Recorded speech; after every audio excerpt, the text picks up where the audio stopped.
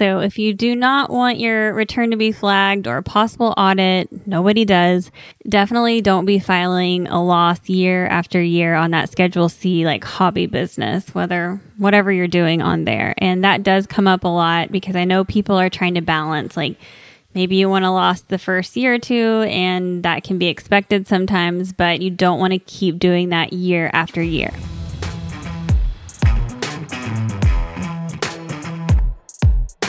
Welcome to What Your CPA Wants You to Know. Tax and accounting help can be expensive, so we've created this podcast to help guide you through it all and make you feel like you have a CPA in your back pocket. I'm Carson Sands. And I'm Taryn Sands. I'm a CPA with over 10 years of experience helping people start and grow their businesses.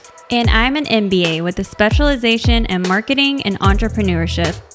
Taxes suck, and we want to make sure you don't pay more than your fair share. We're here to share everything your CPA wants you to know in a fun and easy to understand way. Let's get started. Let's do it.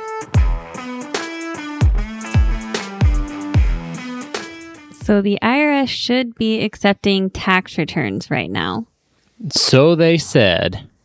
At the time of this recording, they say that they're going to start taking those January 29th, and this recording should be airing the 31st. So they should be taking them by now, but things always change. You never know. Right. A lot of people didn't know that they actually stopped taking returns. So when do they generally stop taking returns? Usually in December, they stop taking returns and they don't accept electronically filed income tax returns of any kind until late in January when they open that back up. That's when they go in and update their coding and their software for the new year of tax returns that are about to be due. Right. So if we're trying to file, which we had a handful of people that we were filing at the end of the year, we had to break it to them. We actually couldn't e-file their return until this date when they open it back up. You can always paper file in that case, but a lot of times the paper file takes so long for them to process that if you do a refund and you file late, it's faster to just wait until they open up the e-filing again, and your refund will come more quickly that way. Right. So that's what we do. We just wait. We tell them we'll file it in January because they're going to get it quicker that way than if we were to send in the paper mail. Of course, if you owe, a lot of times it makes sense to go ahead and file because then the penalties stop accruing. Today's episode is going to be all of your questions that are coming in about tax season. So all of the questions we're getting from our clients, and then I also pulled Instagram and we put all those together in an episode. And these are the questions we keep getting over and over again. So we're going to break all of these down for you, hopefully quickly, so that you'll have the answers before you start getting all of your tax documents ready and ready to file your tax return. So we felt like it was pretty necessary that we talk about the standard deduction first, because most people don't really understand how that works.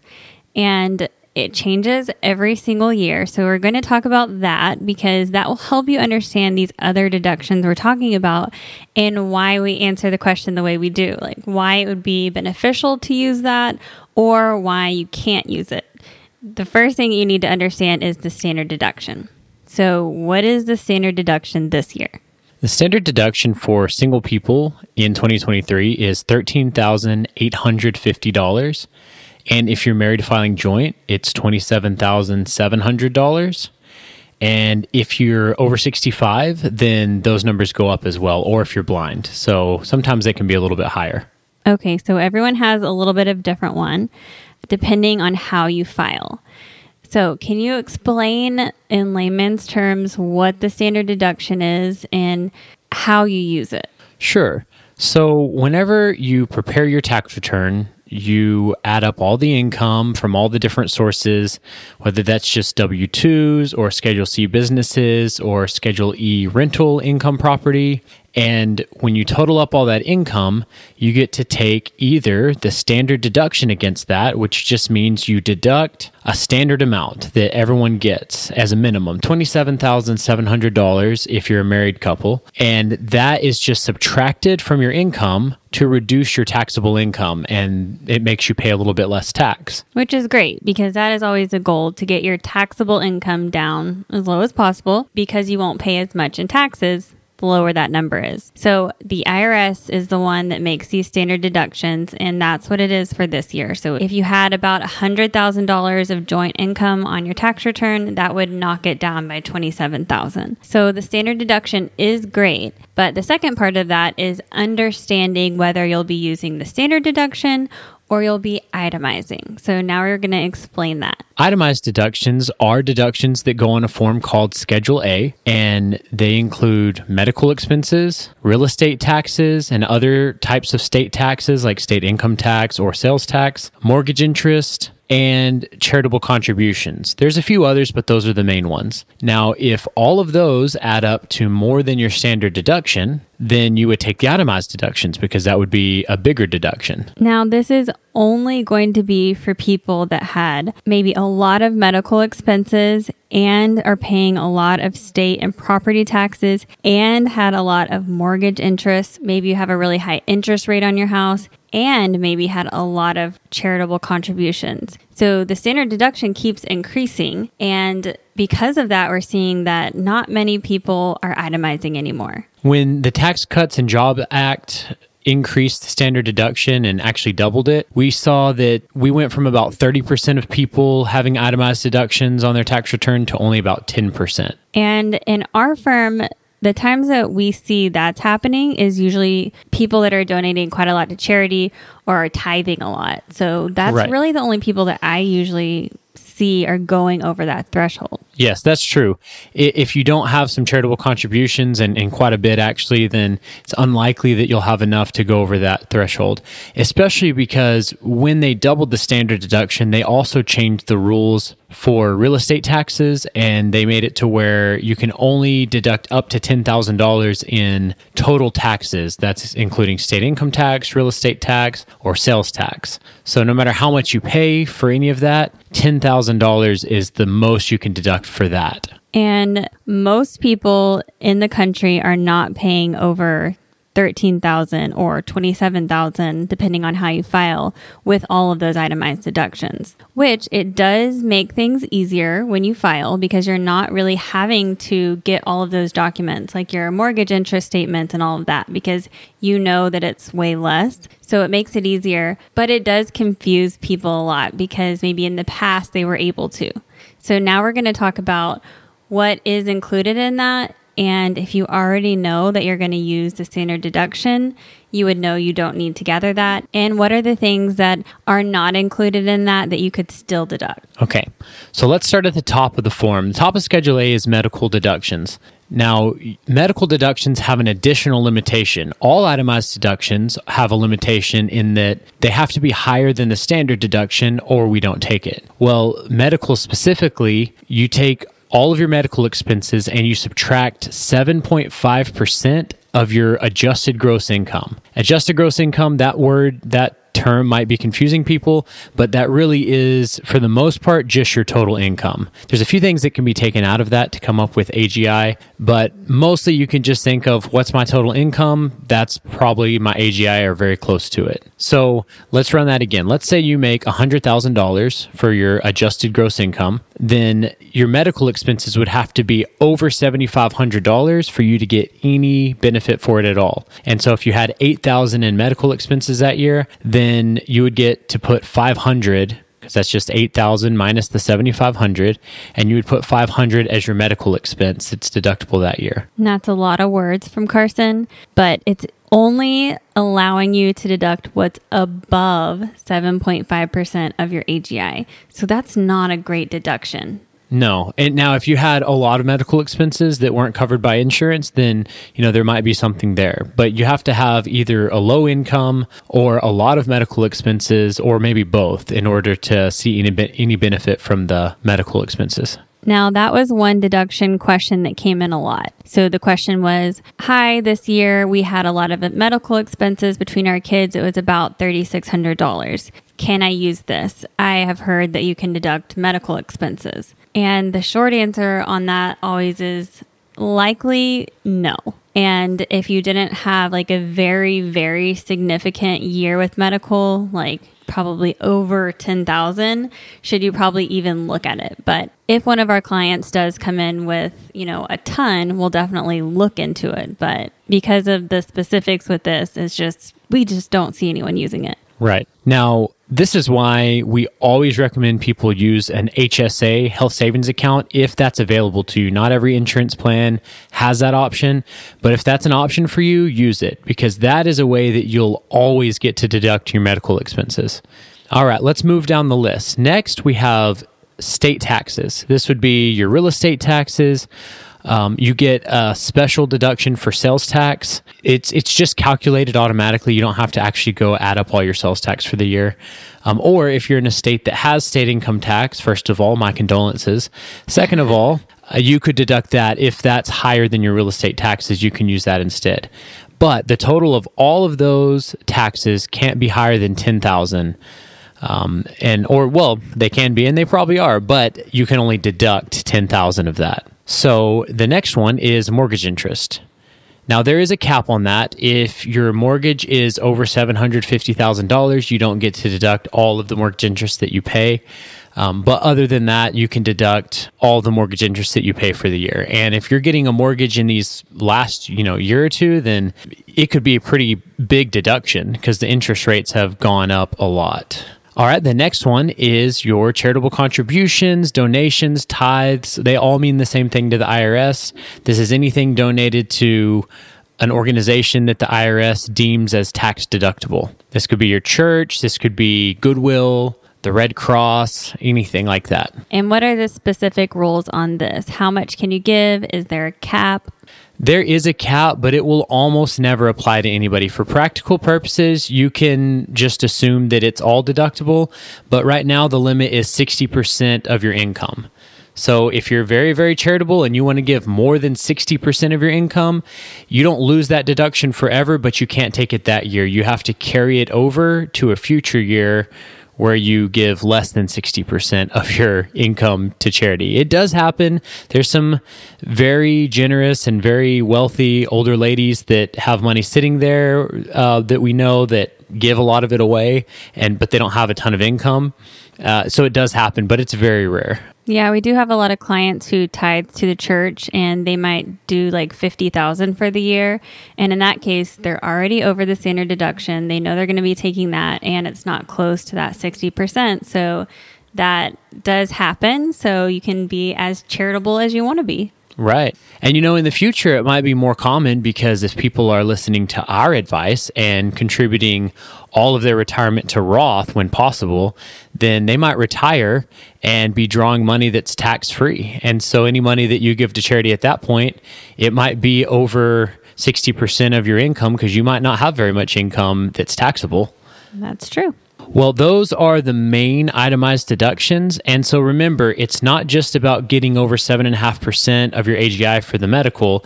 Once you have that amount, that plus your real estate taxes, plus your mortgage interest, plus your charitable contributions still need to be more than the standard deduction of $27,700 for a married couple or $13,850 for a single person. Or else, of course, we would just take the standard deduction because that's bigger. There's a few other things that are on Schedule A. We'll probably talk about those in a different episode because they're specific, like gambling losses. Those are on the Schedule A, but they work in a very different way from the rest of the deductions. So we'll talk about gambling income and gambling losses in a future episode. And that's why our answer always has to be, it depends. Right. Because things are so complicated. Right. But if you're nowhere close to 7.5% of your AGI, we can at least save you the time and effort it takes to gather all of your medical expenses from the year, because it's very unlikely they're going to help you unless if you know it was a lot. Exactly. So hopefully that helps you understand this standard deduction, what it is, and if you even need to gather all of those documents this year when you're filing. Now let's discuss what are those little deductions that are not in the standard deduction that people can still take, like student loan interest and things like that. Okay, so let's talk about some of these other deductions. They're not itemized deductions, so they're not on the Schedule A. These are deductions that you'll get to take even if you are using the standard deduction. And so sometimes people call them above the line deductions. That's a nerdy term you'll hear accountants use. And that just means that the line is your taxable income before your standard deduction. These are deductions you would take before you get there. So they're above the line. Okay. Nerd alert. So the first one is educator expenses. That one's still around. So if you're a teacher or a principal or a music teacher, if you work in public education or even in a private institution that's K through 12, you get to deduct educator expenses. And that is whether or not you use the standard deduction or the itemized deductions. Most people don't get to deduct work expenses if they're a W-2 employee, but there are some exceptions. If you are in the military reserves, there are certain expenses that you can deduct. If you are a performing artist, a musician, or something like that, there's some certain expenses you can deduct here. Or if you work for the government, there's certain expenses that you can deduct for that. Other above-the-line deductions include your health savings account deduction, which we highly recommend if you're eligible for one of those. Moving expenses only if you're in the military. You can't deduct moving expenses anymore unless you're a military person, and the move is for military. You can deduct retirement contributions to certain types of retirement plans, or if you're self-employed, you can deduct your health insurance, and that's not a Schedule A medical expense. That's deducted somewhere else where you get to use it no matter what. You can deduct alimony, but only if it was alimony from a divorce granted before a certain date. So you'll need to look into the details on that. You can deduct student loan interest up to $2,500 of student loan interest per year. And there's a few other more obscure ones that don't really apply to anyone, but feel free to take a look at page 2 of Schedule 1 of the Form 1040 if you want to see what any of the other ones are. So those are the most common ones. Those are deductions that you can still take even if you're taking the standard deduction.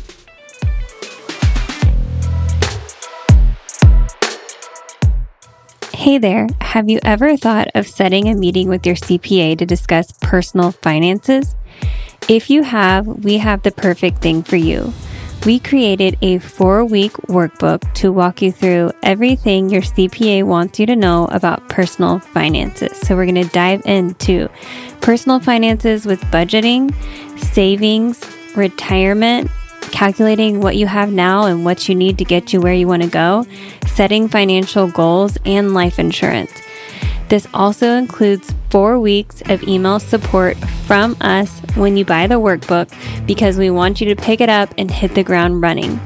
Check the show notes for the link to purchase and use code PODCAST when you check out for a discount. Now back to the show.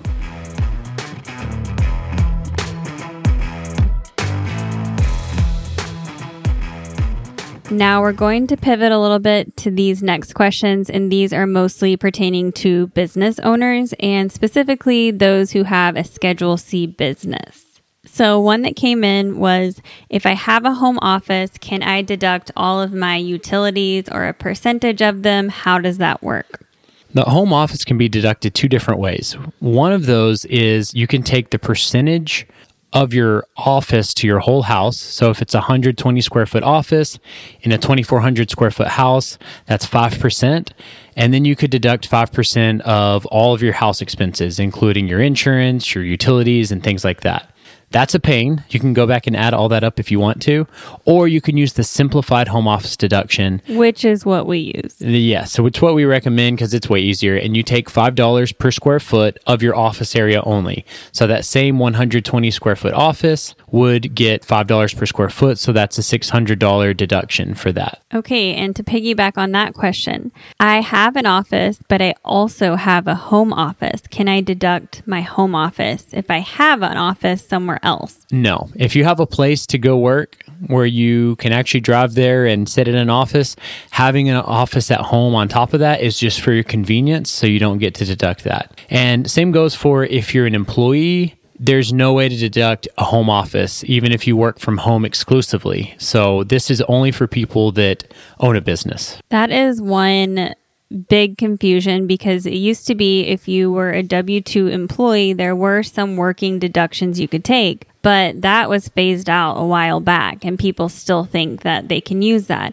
There really is nothing that you can use to deduct your working expenses as a W-2 employee. So unless you have that Schedule C business on your tax return or a different business tax return, you cannot deduct any of that. No, there's no way to do it. They even took the form out where we used to do that. So there's no way to even try to do it. Yeah, a lot of people are like, well, I spent all of this on my uniforms or I spent all of this on travel or whatever out-of-pocket expenses, and there is just no way for us to deduct that anymore. So that they just do not allow it. If you're in this position, we highly recommend you speak with your employer and say, hey, y'all do get to deduct these things. If you pay for my uniform, if you pay for the advertising, if you pay for these things as a business, you get to deduct that. As an employee, I do not. So I really think that I should be reimbursed for this, or you should be paying for it up front so that I don't have to pay it out of pocket and I don't even get to deduct it. Exactly. You shouldn't really be paying all of this out of pocket anymore because there's no benefit for you. You should definitely have that conversation.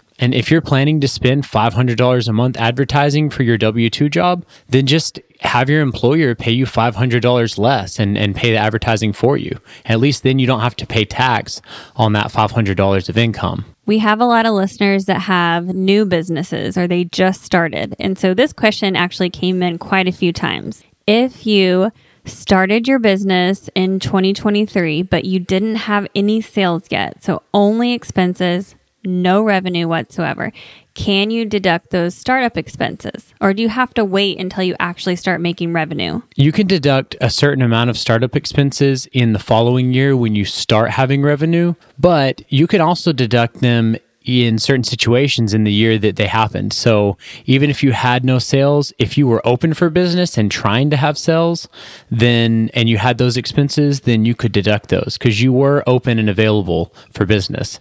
Now, if you didn't actually open the doors until the following year, then yes, you're going to need to save those expenses and deduct them in the following year. So what you're saying is, let's say in the last quarter of the year, you were buying stuff. So maybe you're buying an equipment or you were finishing out a new location, something like that, but you didn't quite get started until the next year. You could still save all of those expenses that you purchased the year before for your next year tax return. Up to $5,000 worth, yes. And so as long as and that's if you didn't open the doors and you weren't open for business, then you need to save those for the next year. Now, another scenario though is a realtor or a real estate agent. A lot of times let's say they start in the last quarter, so they didn't actually sell any houses, but they were out there trying to sell houses, and they had mileage, they had realtor fees and all these things. Well, that person can deduct those expenses and just have a loss on that Schedule C, even though they had no sales that year. So yes, the answer is you can deduct those, depending on your situation, even if you didn't make $1. And you're going to deduct them eventually, either in the current year or the next year. You won't lose those expenses no matter what. That leads us into the next question, which is, how many years in a row is it okay to file a loss on my business? The IRS considers that you're in the business to make money if you have a profit 3 out of 5 years.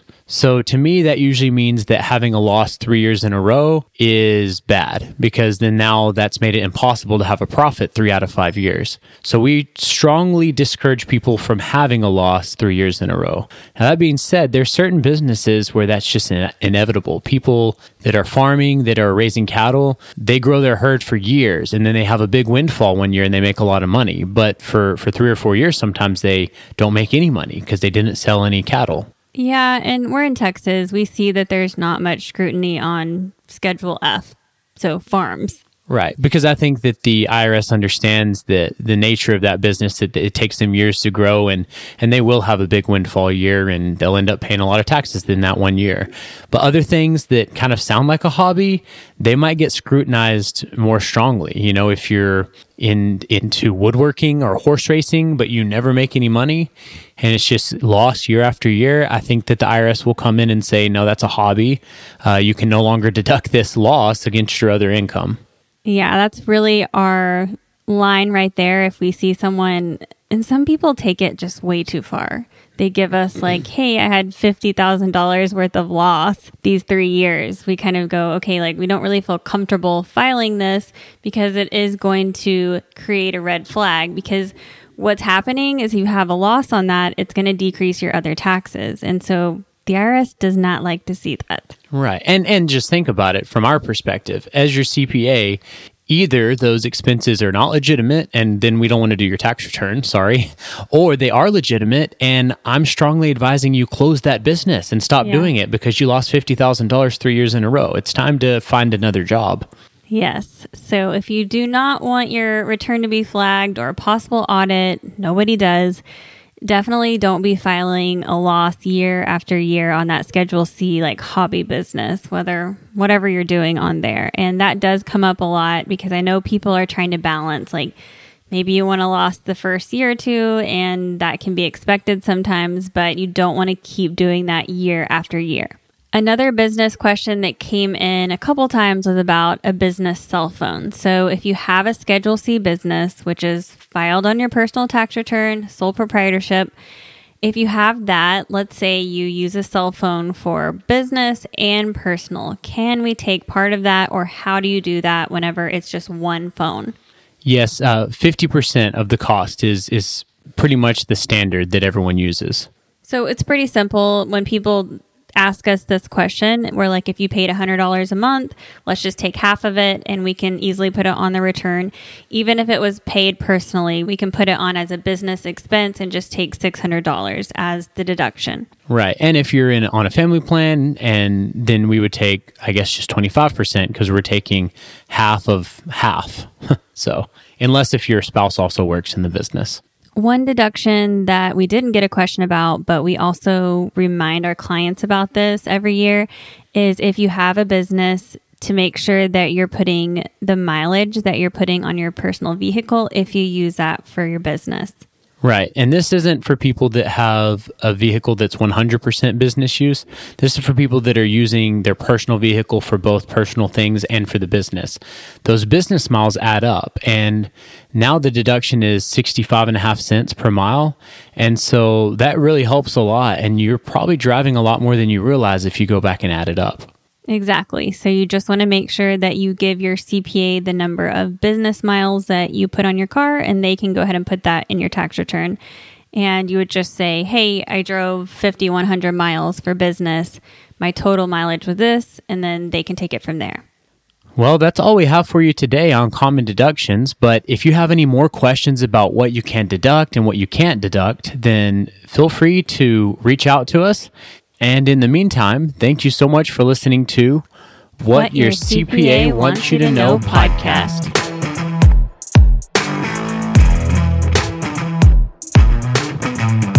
This podcast is intended to provide accounting and tax information for educational purposes only. All tax situations are unique and should be handled with the assistance of a tax professional.